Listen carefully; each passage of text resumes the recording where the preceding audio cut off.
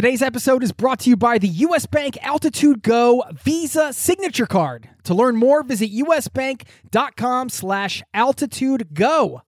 Today's episode is brought to you by Wise, the account that helps you manage your money around the world, which is huge for travelers. I've been a customer and a fan for 10 years. The Wise account helps you send, spend, and receive in different currencies fast, and they do it all without hidden fees or exchange rate markups. This service has been so critical for me in my life as a traveler, as a nomad, as somebody living abroad. And you can join 16 million customers and learn how the Wise account can help you out on the road at wise.com/travel. That's wise, wise.com/travel, or download the app.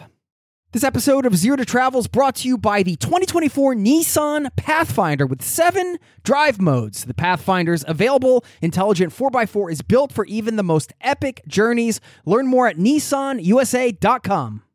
Travel is one of the best things you can do with your time, right, in your life and your income. And I've always thought that. I've always loved to travel. I've always known that. But oftentimes, right, in the media, especially on TikTok, right? You see these videos of Bali, of, Mexico City, of 10 places to go over the weekend, catching flights, not feelings. And that's a big part, especially of the dialogue back home in the States is, you save all year to go to this exotic destination. And it's great, right? But it's not the only way to travel. Activism where you're putting your body in front of the government, it's not for everyone, right? And that's okay. There's plenty of people we've met along the way who are doing incredible things for the climate crisis, who are coming more from the engineering point of view or the nature protection point of view. Everyone has a role to play. You don't have to do everything, but it's great if everyone does something.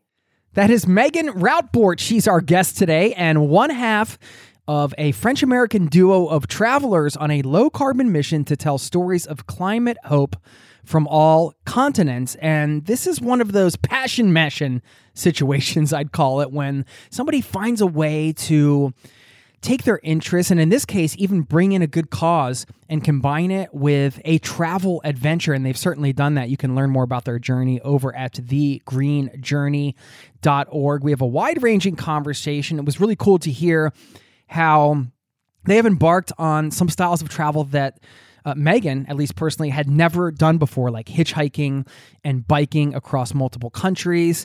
And I love when people push themselves out of their comfort zones to try new ways of travel. And there's a big reason for that. She actually mentions it in this interview.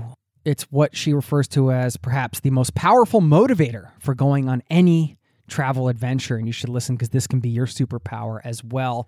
I'll share some thoughts about that later in the show, and you're going to get plenty more of the stories along the way of this crazy adventure through 20 European countries so far by train, bike, hitchhiking, and bus. Get ready to not only be inspired, but to get some ways to think about your next trip, perhaps.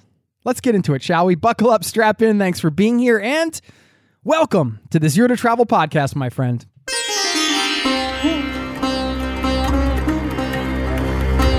You're listening to the Zero to Travel podcast, where we explore exciting travel-based work, lifestyle, and business opportunities, helping you to achieve your wildest travel dreams. And now your host, world wanderer and travel junkie, Jason Moore.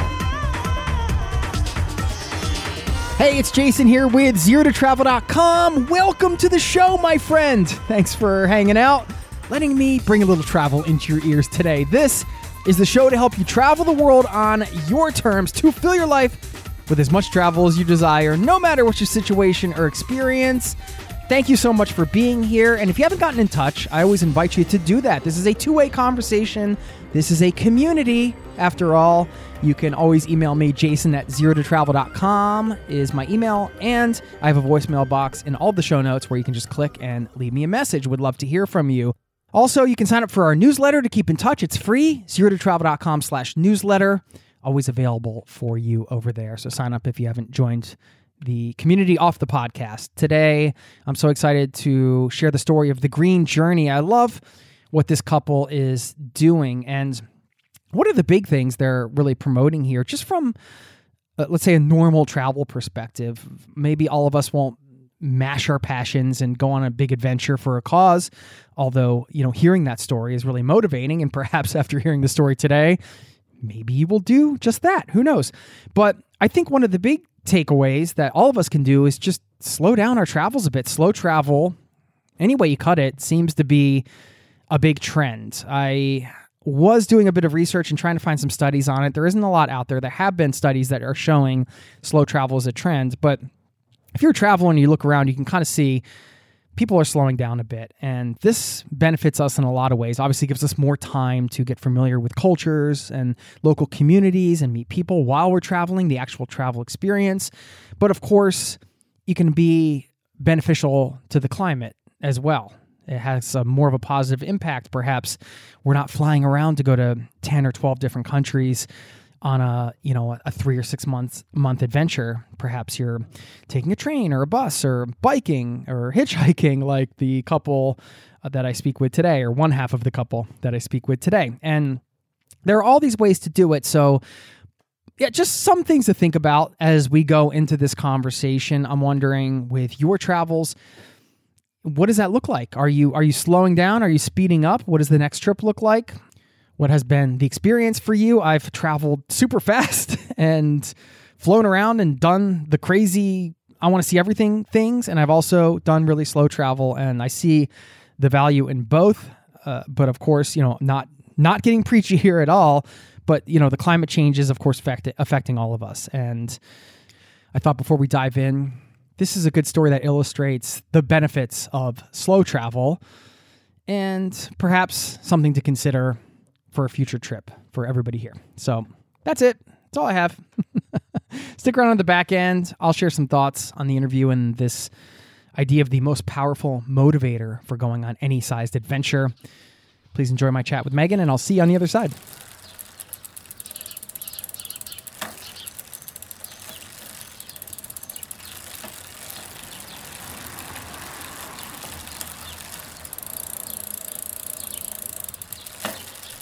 I should give you a quick introduction.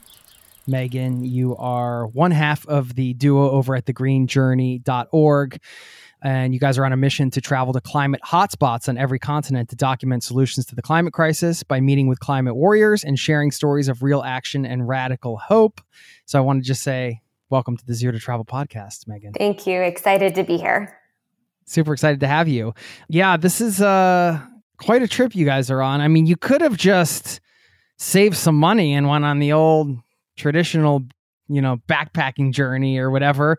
There's a lot of different options to you. Why is this such a close to your heart? I mean, I think it's close to all of our hearts at this point, but to the point where you're actually building your life for several years around exploring climate change and solutions. Yeah. Yeah.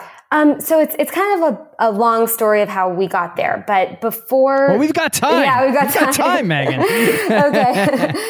So before hitting the road, I was working for 4 years in strategy consulting, and 100% of my career was dedicated to climate change. I was working every day on solar, on wind, renewables, right? Which is a really big part of the conversation. But as I was doing this, I sort of realized this is just one piece of the puzzle. And there's so much more to learn. And I sort of almost found myself in this really focused area. And I said, wait, but we can decarbonize the grid, right? But there's still all these other solutions that are out there. And at the same time, right, always loved to travel, had done a long distance backpacking trip on the JMT because, being a Californian, it's like a typical California dream. So that's kind of where I got the taste. And from there, we sort of built the project to say, how can we combine this focus on climate change with the desire to travel and meet people? But I guess at the same time, having been in strategy consulting, right, we're flying a lot and kind of looking for a way to meet people and tell stories, but with a much smaller carbon footprint than is traditional, I guess, in the consulting industry. You mentioned the term decarbonize the grid. Can you just decipher that term for us? Yeah. So a big part of what we're trying to do, right, when we're thinking about the energy transition is move from fossil fuels to renewable fuels. And right now, a lot of the grid, especially in the States and kind of a lot of the global north countries, it still has quite a percentage of coal, natural gas that is fueling the transport infrastructure. So you can be on a train, right? But it might still be powered by diesel. But if we're talking about installing renewables, installing solar and wind, and these become the sources of electricity that are powering the grid, that's what I was really focusing on. Okay. How do you feel about nuclear energy? Oh, that's a good question. We get that one a lot. I think it's too early to tell where it's going to go, right? And I wouldn't put all of my eggs in that basket. But I think it could be an important part of the solution. And it's something that, especially as we travel, we realize that there's no one solution to climate change. And that's really what the Green Journey is about. It's going to take many different approaches to kind of solve the full puzzle. So that's kind of what we decided to look at. And yeah, I mean, I'm excited to hear some of the stories and some of the actual solutions happening on the ground, because I know you guys have not just been, this is just outlining the trip. You've actually been on this trip. You've been meeting people and having these conversations, and this is part of sharing these stories, right? I'm glad that you're coming here to do this right now so we can talk about this important topic, which is very complex, right? Like it's a very complicated thing. I mean, it's kind of a threefold thing, right? Like you said, you love travel. So you're like, all right, well, we want to travel. You're passionate about this cause, as we all should be. And you're also building your foundation around it. So you're really combining the passions in a way that you still get to have these crazy adventures. And I would say even more adventurous than the standard trip, because you guys are not, everything's kind of human powered, right? So that means you have to hitchhike, you have to ride bikes, you have to sail. There's all these different modes of transportation. I guess I have questions about that and kind of how that experience has been for you, but can you just give us the overview of the trip so people understand the scope of it and then where you're at right now and how far into it you are? Yeah, for sure. So the Green Journey is a 3-year project to travel to all the continents and do 10 climate hotspots per continent. Climate hotspots are the places that are the most important in the fight against climate change and the climate crisis. And it's going to be a pretty long trip because, when you're human powered, as you said, you can't go so quickly, right? So each continent has about 6 months is what we're budgeting. Right now, we're just at the end of the European adventure. So in Europe, over 4 months, we've done 20 countries. We've gone 20,000 kilometers. And we've met with 10 climate hotspots with a bonus 11 coming up in Amsterdam soon. But okay, we're closing the chapter. Amazing. Had you ever traveled by bike or hitchhiked before this trip? No, not before this trip. Tell me about your first time hitchhiking. How did that feel? Oh my gosh. It was scary, right? And it was kind of like really built up in my head because we'd talked about because hitchhiking. We come from America, so we talk about hitchhiking, and it's like the next word usually people use is murder. Yeah, no, exactly, right. And then I've got my co-founder Polo he'd hitchhiked, and he's like, oh, it's fine, it's fun. You can take a nap in the car. I'm like, I'm not going to do that. I'm staying awake. So Polo is French, right? And he's got the French accent. So sometimes when people say things in an accent like that, it just seems less, it's less scary. It's, you'll be fine. You'll be fine. It's like, okay, well, yeah, your accent's making it fine. Exactly. But so, I had really built this up in my head, and I was like, okay, I'm going to be brave. I'm going to try it, right? Because, if it doesn't work, there's other options, and there's not guns in Europe, right, in the same way that you might have them in other places. So I built it up in my head. It was like the big day, and we left from Nantes in France, which was the starting point of the whole trip. 0 kilometers traveled. Is that where he's from? Is that why you started there? It's where he's from. Yeah. And so we had our hitchhiking signs. We were ready to go. His mom dropped us off at like the best hitchhiking spot in the city. And we were His really... mom knew the best hitchhiking spot in the city. Well, she's been dropping him and some of his friends off at this spot for a couple years. But so it's just, and it's a beautiful day. The sun is shining, right? And we've got our signs ready. And like, this is the beginning of something you've planned for 3 years. And we waited for 2 hours to even just get out of the city. And I was like, okay, we're going to have to call his mom to take us back home at the end of the day, because we're not going to make it out. But so after 2 hours, a man drove by, picked us up, and we were on our way. You were off and running. Are you guys, I'm guessing you were a couple, but I don't know. I don't want to make any assumptions. Yeah, we are. And we actually met on Zoom during the pandemic at our previous jobs. So it was kind of a good birth story, I think, of, we're sitting behind the laptop all day, just dreaming of adventures, right? So good origin story there. How romantic. Well, I guess you guys, you're, in a way, you're also committing to at least 3 years of this relationship, right? Yeah. I mean, I will say, because we sort of got together during COVID, we dove right in with traveling from like day one. We moved to Hawaii and lived with a group in Hawaii for 6 months, right? Which was one of the things that sort of whetted our taste for travel. Within like the first month of our relationship, we did a 2-week road trip in California. So I think at this point, if something was going to go wrong, it would have already. Well, I mean, that's kind of par for the course with international relationships, right? There's not really much middle ground when you live thousands of miles away. You just kind of have to take trips together and dive in and be together all the time. And, for better or worse, I mean, it does accelerate the timeline of the relationship, I think, right? There's no casual dating when you live so far apart. And you guys met on Zoom. That's cool. You advanced me a little bit of info over, and you said that you spent some time in Houston, Texas. Did you grow up in California, or were you...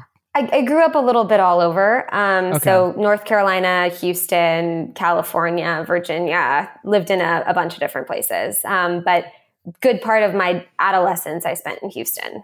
Okay. Why all over? Was it parents? Just parents moving around and like, where I got a scholarship to go to college, and then always had a bit of the nomad in me. So as soon as kind of remote work started with COVID, I took full advantage of that. Lived in Idaho for a couple months.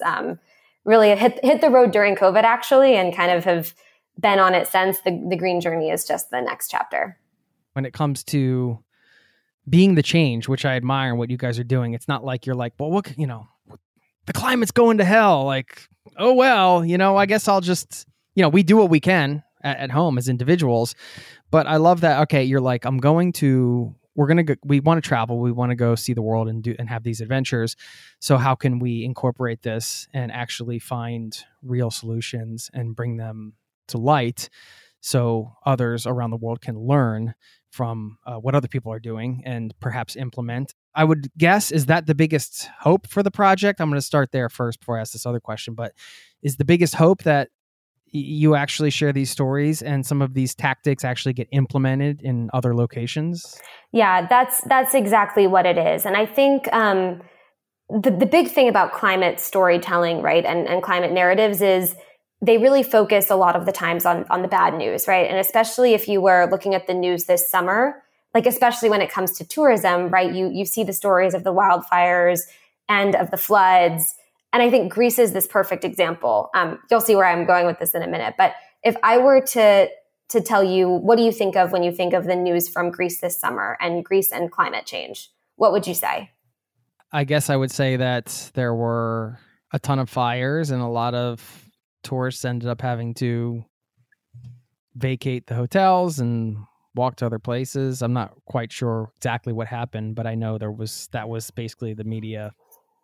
Yeah, exactly. And all summer, the media story from Greece was focused on these horrible events that happened. But actually, did you know that Greece has almost 46% of their grid comes from renewable energy? And this is more than we have in the United States. It's more than we have in France. And so it's this country, right, that is really at the forefront of the climate crisis. And everyone is always telling the stories of the bad things that are happening to the people who live there and the tourists who go there. But at the same time, there's these incredible examples of adaptation and change that don't get talked about, right? And so it's really bringing those stories to light that we're focused on. Yeah, okay. That's a great example. I think it's, with that specific example, you can, as an individual human, Well, first of all, yeah, like you said, the media, they want their clicks and they want their views. So, of course, the more sensational, the better in many regards. But there are also aspects of reporting the news, and that was a thing that happened, right? But it's a lot easier to put yourself in an individual's shoes in that situation as opposed to the grid's shoes when you're talking about 46% of the grid. I think that's where the disconnect is these big systemic solutions. They need the human stories behind them in order to accelerate the change, I think. Yeah, no, that's exactly it, right? And as we travel, right, actually, if you go to these eco villages in Greece, or if you go to a place to see where the renewable grid is taking place, and it was in Albania, for example, where we went to a village that was on the Vjosa River, and it was a 200-person village, and they had installed solar to power this whole village, right? And it was really remote. Biking there was an absolute show. But you actually see, right, how people are putting energy into their own hands in these regions. And that is what's really inspiring. And we want to keep sharing, right? Because there are so many other places in the world where you can put solar on your house, right? Or you can kind of look into, it depends on where you are, right? But you can look into doing a microgrid for your village, and it can really improve and change quality of life. We'll get back to the interview in just a moment. This episode is brought to you by U.S. Bank. Recently, I went out for tacos, and it wasn't even Friday. Yes, we have Taco Friday in Norway, not Taco Tuesday. Well, more importantly, I could have earned rewards for every scrumptious bite of those chorizo soft shells. Introducing the U.S. Bank Altitude Go Visa Signature Card. Earn 4 times points when you go out for dining or order takeout and restaurant delivery, including tacos. Plus, you can earn 2 times points when you shop for or order your groceries, 2 times points when you need to fill up or charge up at gas stations and EV charging stations. You're even rewarded with 2 times points just for your favorite streaming services. Go to usbank.com/altitude-go to learn more about how you can earn 20,000 bonus points worth $200 if you spend $1,000 in the first 90 days of opening your account. Win big with the U.S. Bank Altitude Go Visa Signature Card. Visit usbank.com/altitude-go to apply. Limited time offer. The creditor and issuer of this card is U.S. Bank National Association, pursuant to a license from Visa USA, Inc. Some restrictions may apply. This episode of Zero to Travel is presented by the 2024 Nissan Pathfinder. From muddy jungle paths and snowy trails to rolling sand dunes, the 2024 Nissan Pathfinder has the capability to take you to some of the most epic destinations on Earth. We're excited to partner with Nissan because our listeners know we love to celebrate the joy of exploring the world and finding the best off the beaten path destinations to visit. And there's no better vehicle for that than the 2024 Nissan Pathfinder. With 7 drive modes, the Pathfinder's available intelligent 4x4 is built for even the most epic journeys, and it even has the best towing capacity in its class, up to 6,000 pounds, so you can bring the fun with you. But Nissan also knows that it's not just about where you go. In a Pathfinder, the real fun comes from getting there, and that's something we love celebrating here on the Zero to Travel podcast. We believe that life is about finding that joy within the journey itself, and that's why we're thrilled to partner with Nissan to celebrate adventurers everywhere. So thanks again to Nissan for sponsoring this episode of Zero to Travel and for the reminder to chase bigger, better, more exciting adventures and enjoy the ride along the way. Learn more at nissanusa.com. Now, back to the show.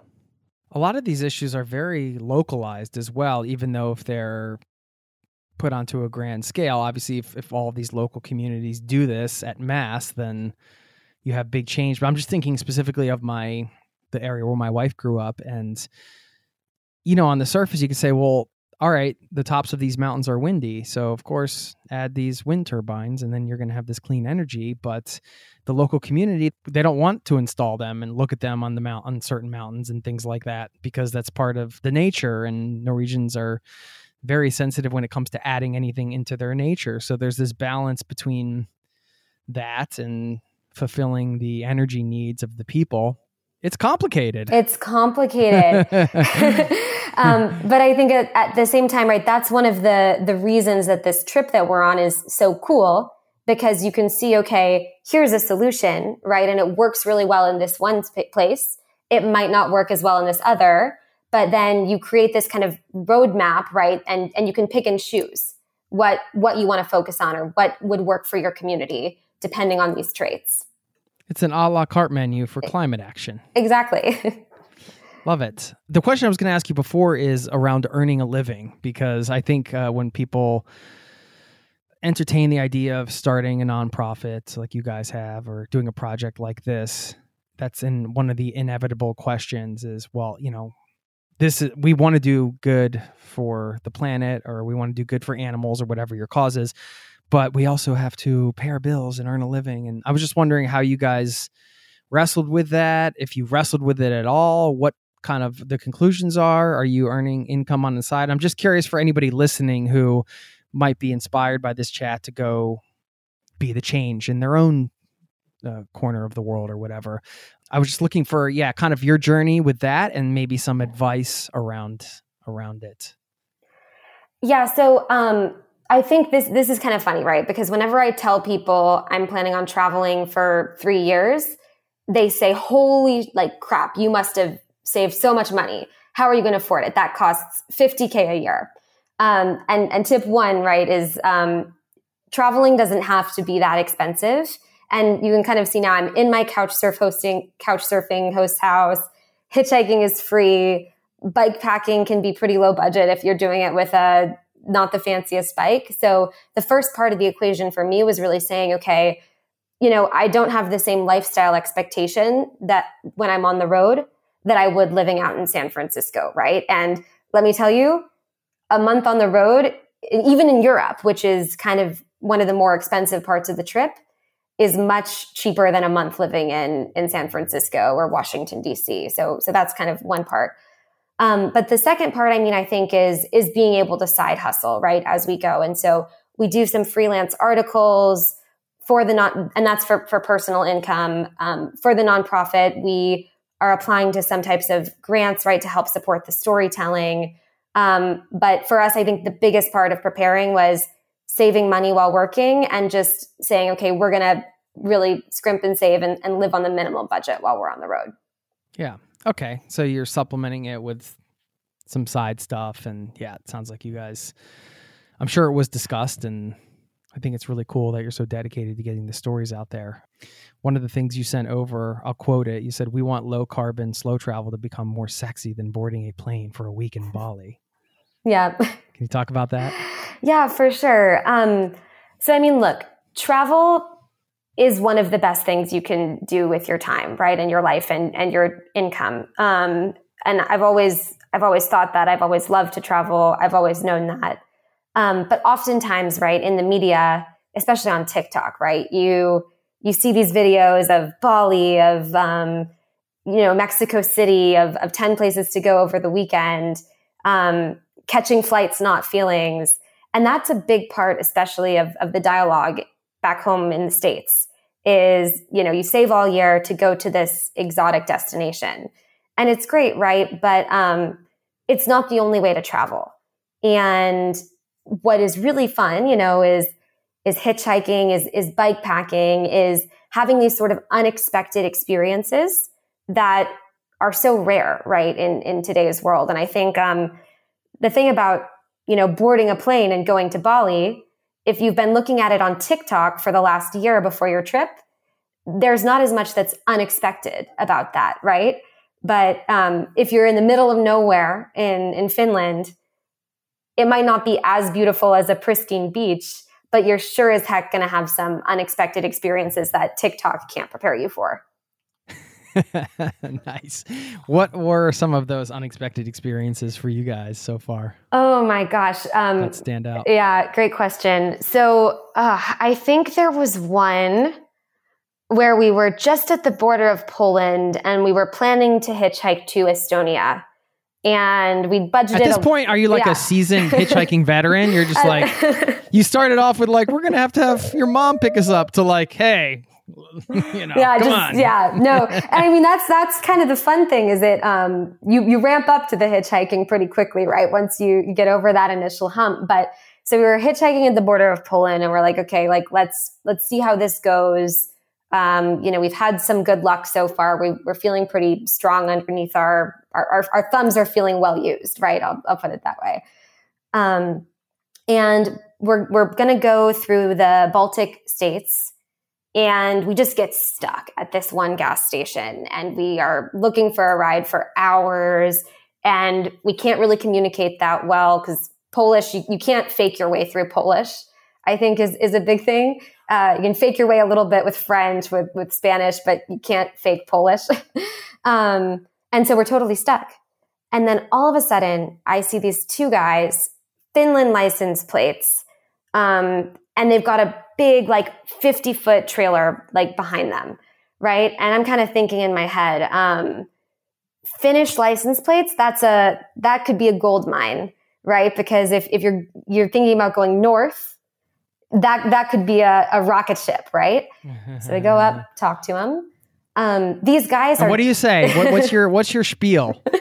I mean, it depends on the person, right? But I think I went up and I said something like, me and my partner, we've been stuck here for a while, right? So a little bit of kind of you could be our help.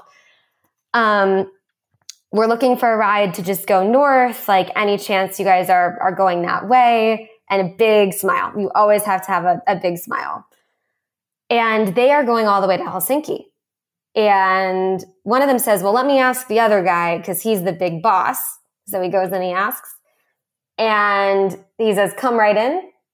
We ride with these guys for 10 hours.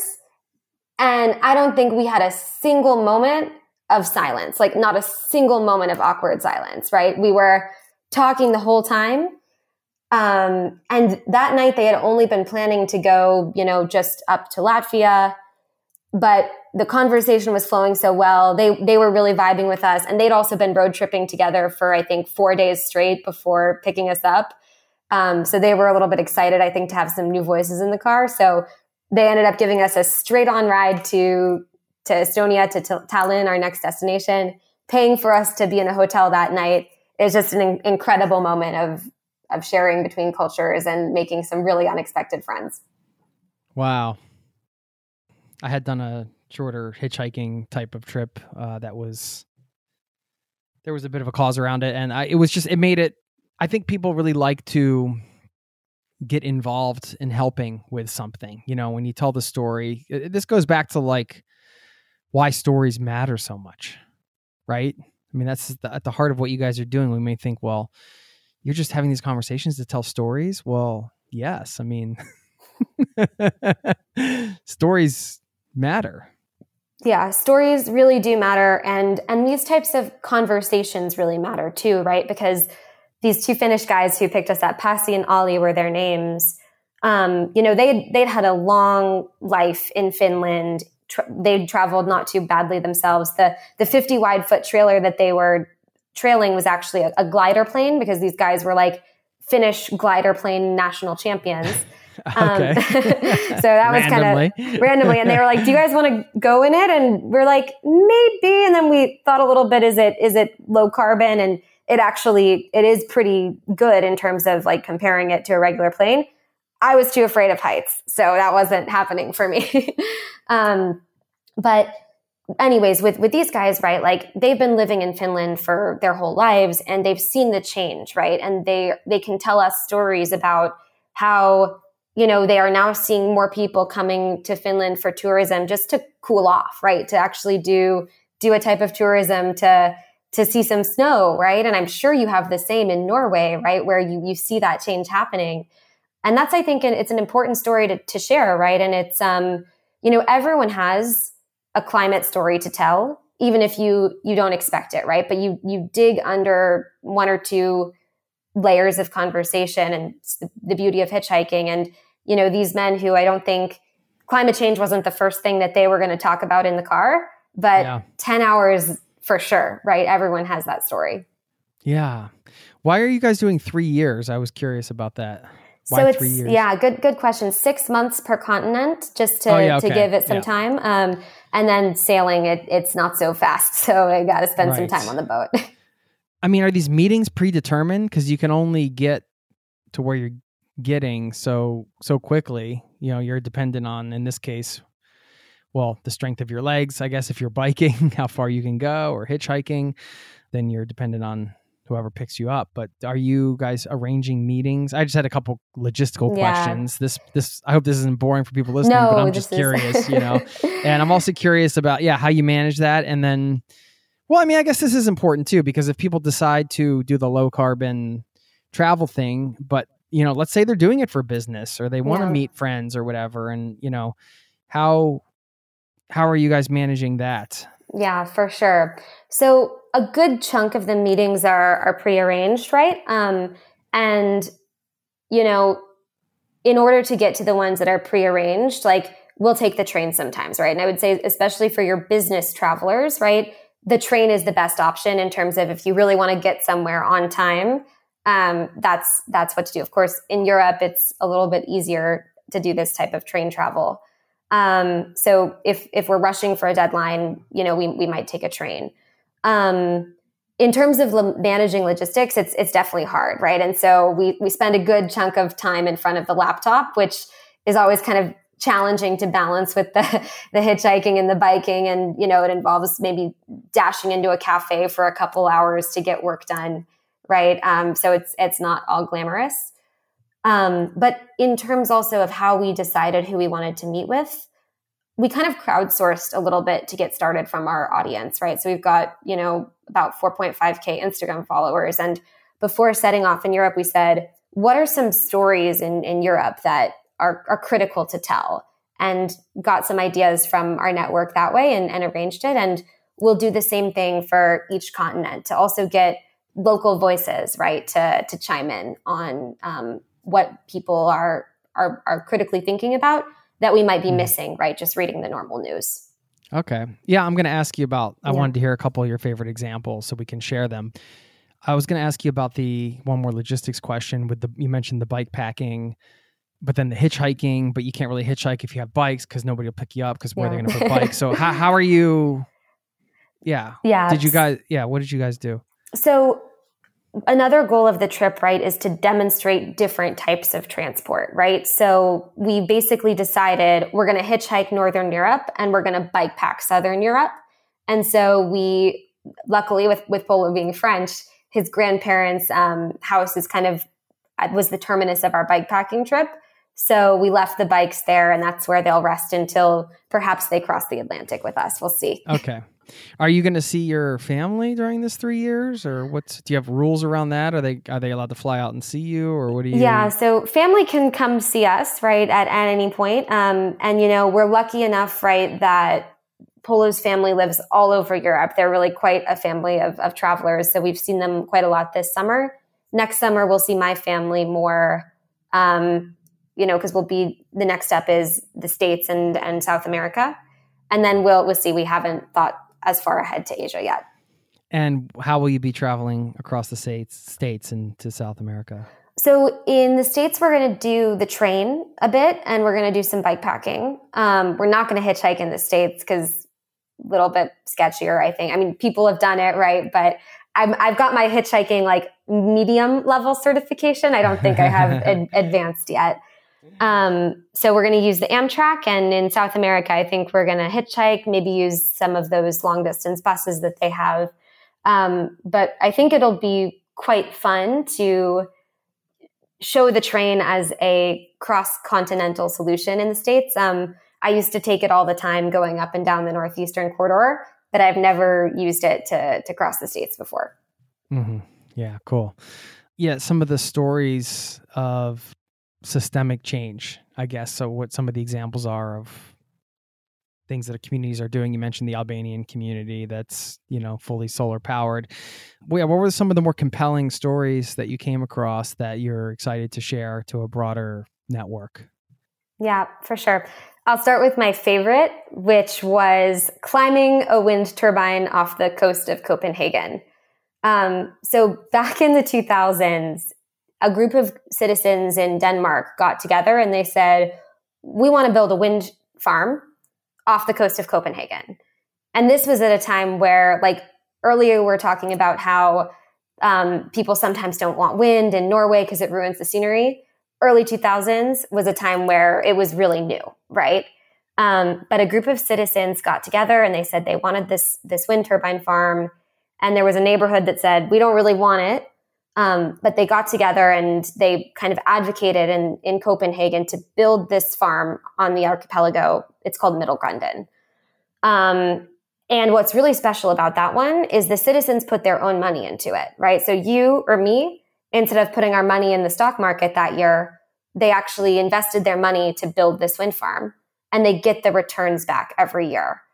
And this farm has been now operating for 20 years. If you've ever been to Copenhagen, you've probably seen it. It's this beautiful kind of archipelago of wind turbines between Denmark and Sweden. It's made a profit for, I think, every year of its existence. And I think my favorite anecdote is that now the people who were in the neighborhood where they were kind of against it, real estate agents, when houses come up for sale, will actually put a picture of that wind farm on the flyers because it's so iconic, right? And they know that this is a neighborhood that benefits from this clean energy. So that was just, I think, one of my favorite stories, because you don't always think of wind turbines, or these big, big pieces of infrastructure, right, as something that you can own a part of as a citizen. But that's a solution that is used in many places across Denmark and could be brought to, I think, people interested in renewable energy all over the world. That's a good example of how long change can take sometimes, right? It started off as this horrible blemish on the countryside, according to some people, right? And now people are using it as the photo for real estate portfolios or for, real estate listings or whatever. Are you guys trying to get in front of government officials and things like that? Are you bringing these stories to government at a certain point? Or actually, everywhere we go, we send 2 postcards. One is to the White House, and the other is to Emmanuel Macron, President of France. And so we think it's kind of a nice way to write a letter for climate action, just using a postcard. So everywhere we go, we send one of these postcards. We also participate, right, in many different types of events on the road. So just yesterday, or 2 days ago in Brussels, we were part of the Rise for Climate movement in front of the EU, right, asking for greater climate action. It was the March to End Fossil Fuels Worldwide. Really big in New York, right? We were participating here in Brussels, where it was a little smaller that day. But still, we were with hundreds of people asking for this type of change. So yeah, it's definitely advocacy, and asking and petitioning is a big part of what we do. But at the same time, right, joining in cleanups and like plastic pollution cleanups, and joining in rewilding of forests is also part of what we do, because we really try to profile diverse solutions and see that there's many different ways to do this. Because, I mean, to be honest, right, activism where you're putting your body in front of the government, it's not for everyone, right? And that's okay. There's plenty of people we've met along the way who are doing incredible things for the climate crisis, who are coming more from the engineering point of view or the nature protection point of view. Everyone has a role to play. You don't have to do everything, but it's great if everyone does something. That's a great point, I think, and you guys really illustrate that with what you've designed with the project. You're like, well, let's do our part, but let's do it in a way that will be fun for us, and we can, it's aligned with our values, essentially. Really cool. What's been your favorite part of all this so far, and what's been the hardest part? Yeah. I think my favorite part has just been the unexpected encounters with people along the way. I mean, Greece was a really standout experience, right? Because we were bike packing through central Greece, right? It wasn't the coast, right? It's not the part where people always think of right away. And we were really during our weeks doing that, some of the only tourists or travelers we saw around, right? Because everyone was at the coast during that time. It was August. It was hot. But, it was just incredible, right? We were there on a big public holiday, and we rolled into this tiny town with our bikes full of bike packing gear. And we passed, a porch a couple times of a family celebrating the holiday. And, we passed them as we went to go get groceries on the way back to our spot where we were staying for the night. We passed them as we were kind of coming back from exploring the town. And then on the last pass through, they invited us, they sat us down, they offered us utsu and beer and cake, right? And like we'd already had a huge dinner, but we had to find space for 2 big pieces of homemade cake. These encounters with people who don't always have especially a cyclist, right, come through their town, and you can talk a little bit about what you're doing. Yes, we know it's August and we're cycling here in the hottest part of the month, but it might be the coldest August we have for a while. Those are just the best moments, right? Just the moments of being able to share the adventure with others on the way, serendipitously. Yeah, and inspiring others and that ripple effect. It's a beautiful thing. We'll get back to the interview in just a moment. Would you love to have an incredible cup of coffee every day? I've tried it all. I've done the pour over, I've done the French press, but I tasted an AeroPress coffee many years ago, and immediately I was sold. I had to get one. AeroPress is a patented 3-in-1 brew technology. This combines the flavor benefits of espresso, pour over, and French press all into one compact portable device built for travel or home. I love things you can use in both places. This device has over 55,000 5-star reviews in over 60 countries. AeroPress is the best reviewed coffee press on the planet. I've owned one for so many years. I don't even remember how long it's been. And they are under $50. So they also make an exceptional gift. Thoughtful, proven, tasty, and travel-oriented. Who wouldn't love that? Now, you get 20% off just for being a listener of this show at aeropress.com/zero to travel. That's AeroPress, AeroPress.com/zero to travel. That will save you 20% on checkout. Thanks to AeroPress for supporting today's show. Hey, it's Jason here. Did you know you are invited to join the first ever Zero to Travel community trip? Yes, we're planning a trip together. We're headed to Morocco November 30th through December 9th. And you can get all the details at zerototravel.com/trip. It's open for booking now. We have 13 spots left at the time of this recording, and you have until the end of March to book. So if you're interested in traveling with an amazing community, this community, a small group of people on an incredible journey through Morocco together with me, sign up over there at zerototravel.com/trip to get all the details. Thanks for listening and hope to see you there. Now, back to the show. Just based on kind of your research and your experience working around this stuff, which countries would you say are doing the best job at leading the charge? Oof, it's a tough question.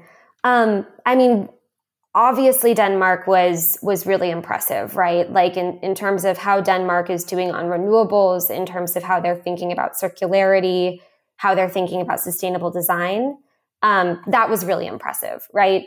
But not every country in Europe, and certainly not every country that we're going to see down the line, has the same type of economic resources and citizen engagement and this type of thing that Denmark has, right? So I think Greece for us was another one where we really felt, you can see something happening here, right? Because you can see the renewables in the landscape. You can see how the grid is changing, and that's really, they're punching above their weight, right? I would see. I think that when people think of Greece, they sometimes think of the crisis in the late 2000s, right? But Greece is really leading the charge on renewables now, right? And they're transitioning to 100% no coal, right? No lignite coal. So that's really impressive. I think for us, right? And this is really what we're seeing is there are different ways that each country has something to bring to the table. Like there hasn't been a single country where I've said, this is terrible. There's nothing good going on here, right? Albania, there's a ton of trash on the roads, especially in northern Albania. It's pretty sad to see and pretty shocking if you're used to like the don't mess with Texas anti-litter campaigns. But at the same time, they have the last dam-free river in Europe, right? So part of the green journey is seeing, every country has something unique to contribute in the fight that others can learn from. And every country still probably has something to learn from its neighbors. Some of the things you've seen, the cultural differences towards trash or littering. For example, I've seen sometimes I have like a montage of images now in my head from my travels. Just like, oh, that's kind of depressing how much garbage there is there. One step at a time. Well, you mentioned kind of people being able to do their own part. Do you have any advice for just the individuals? Like, okay, I can't go on a 3-year cross-continental journey like you guys, but 1 or 2 things that people can do at home? Yeah. I think the biggest thing is figuring out where your skill set is and you as your individual, right? And, I always say also your career is one of the best ways for you to engage in climate because, especially if you're from the States, right? Or from one of these places where we work to live, right? Or we live to work, right? Rather than we work to live. Finding out how you can engage climate in your career can be a huge step, right? And it doesn't have to be, switching jobs to go work for a renewables company. It can be just thinking about, how to reduce the electricity consumption of your company by 10% each year, right? So I think engaging your career is a huge part of it. But second piece of advice is focus on what you feel passionate about. If you are someone who is passionate about nature, right, and you're going to get that buzz from nature conservation in your area, you don't need to be the person who focuses on compost in your neighborhood, right? Pick the thing that speaks to your heart, that you're going to wake up in the morning and say, I'm excited to engage with this, whether it's using fewer carbon emissions on your next vacation, joining a local forest conservation organization, or if you're that person who gets excited about compost, right? Pick what speaks to you and focus there. You don't have to do everything, but you should do what brings you energy. Okay. That's great advice. Yeah. Not everybody wants to chain themselves to a tree. No, exactly. Right? And not everyone can, right? I think that's also something that, and we've met with quite a number of activists, right, on the road, and we've been in protests, right, but, in front of the parliaments, and it's a really noble thing that they do, but sometimes I think it discounts the importance of scientists and the importance of business leaders and, this profile of kind of like the young activist who is chaining themselves to a tree. It's not the only person who has power, right? And that I think is really important to remember. How are you enjoying nomad life? I love it. I mean, it's a big change, right? Because before I was very much wake up at 8, work till 8, eat my lunch in front of the computer. Now I eat my lunch on the sidewalk, right? Freshly purchased from the grocery store. Outside of the gas station. Outside of the gas station, exactly.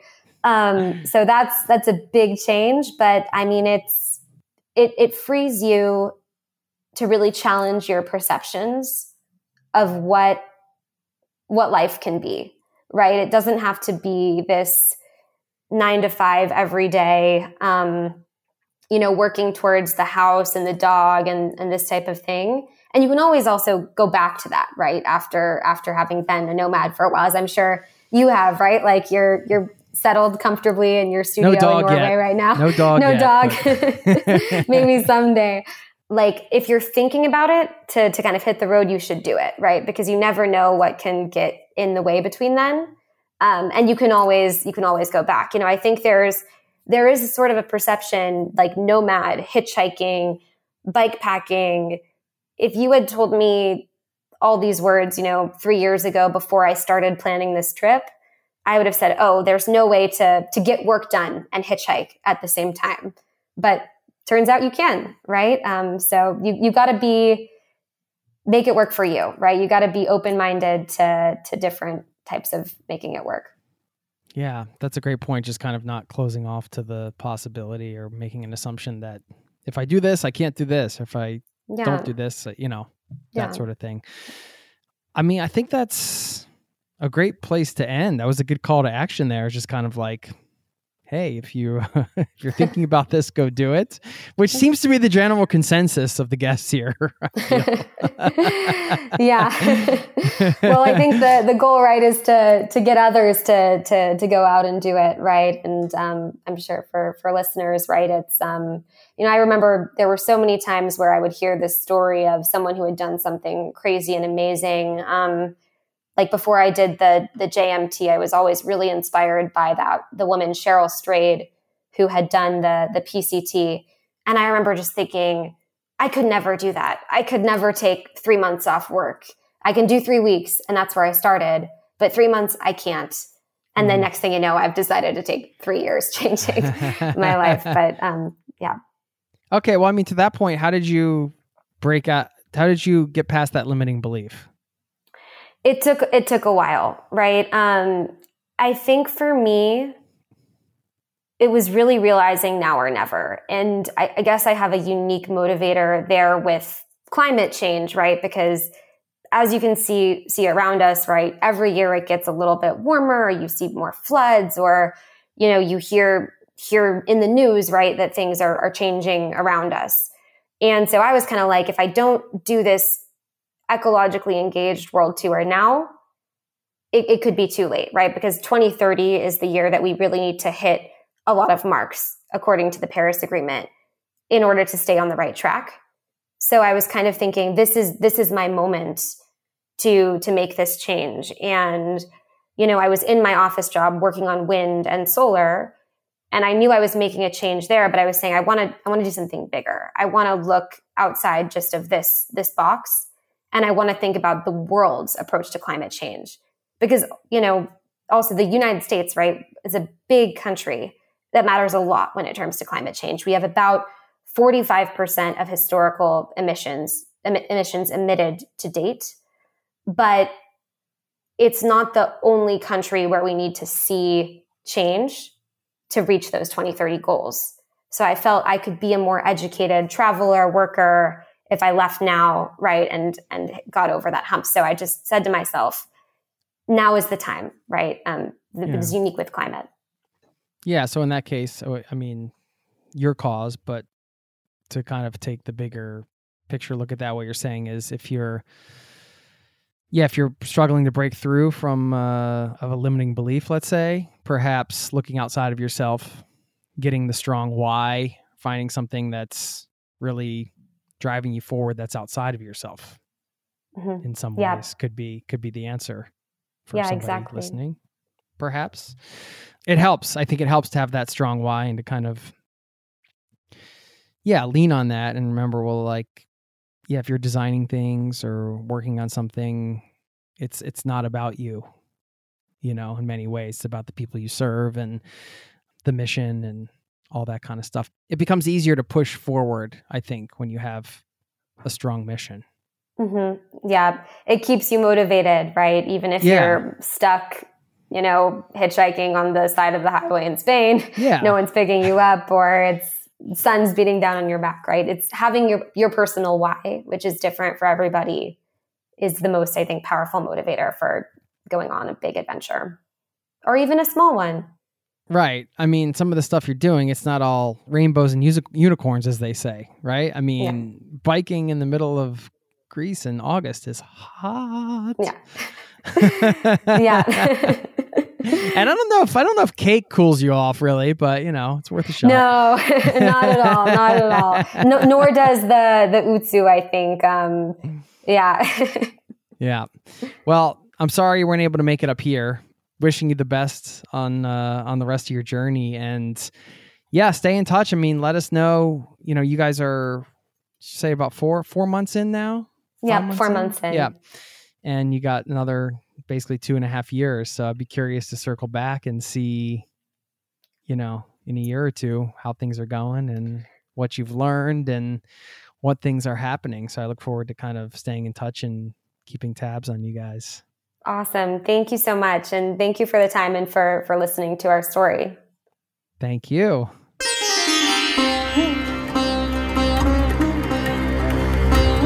There you have it. Thank you so much to Megan and the gang. I should say Polo, who didn't make it on the pod, but certainly along for all of the adventures over at thegreenjourney.org. You can check them out over there, and we'll link up to their Instagram and all the good stuff here in the show notes if you want to check them out further. That motivator that she mentioned, the powerful motivator for going on any sized adventure, your personal why. I think there's a ton in that. It's not just travel related, right? When you can find a strong why for anything, that can definitely carry you through. It has, at least for me, with business projects, with parenting, with all sorts of things in life. And I thought that was a beautiful way to close it out, because it's just a great thing to remember. Sometimes I get a little lost on the why. I have to go back to it. I have to go back to it to help me help carry me through something, or I have to go back to establishing one for a new thing. It's just something that I personally need. I've never been one that can just, for example, start a business because I think it's going to make a lot of money. There has to be this strong personal why for me to really get me out of bed to work on something every day. And I can leave it at that there. Maybe you want to take an inventory on your whys, whatever you're working on. I have no idea, wherever this hits you. Thanks for being here. Super grateful for your presence here. Sign up over on the newsletter. I should remind you, zerototravel.com/newsletter. We can keep in touch over there. I'm going to leave you with a quote on slowing down, which is something we talked about at the top and throughout this interview. Slow travel was a theme, and slowing down in general, I don't think ever a bad thing. Sometimes it's hard to slow down, isn't it? We can't stop, but it's nice to slow down. And I found a Chinese proverb that kind of says it all in a way. I'll share that with you before I let you go. It says, quote, "Be not afraid of going slowly. Be afraid only of standing still." Aha. Thanks so much for listening, and peace and love to you and yours. I'll see you next time. Cheers. This podcast has been brought to you by zerototravel.com. Ideas and advice to make your travel dreams a reality.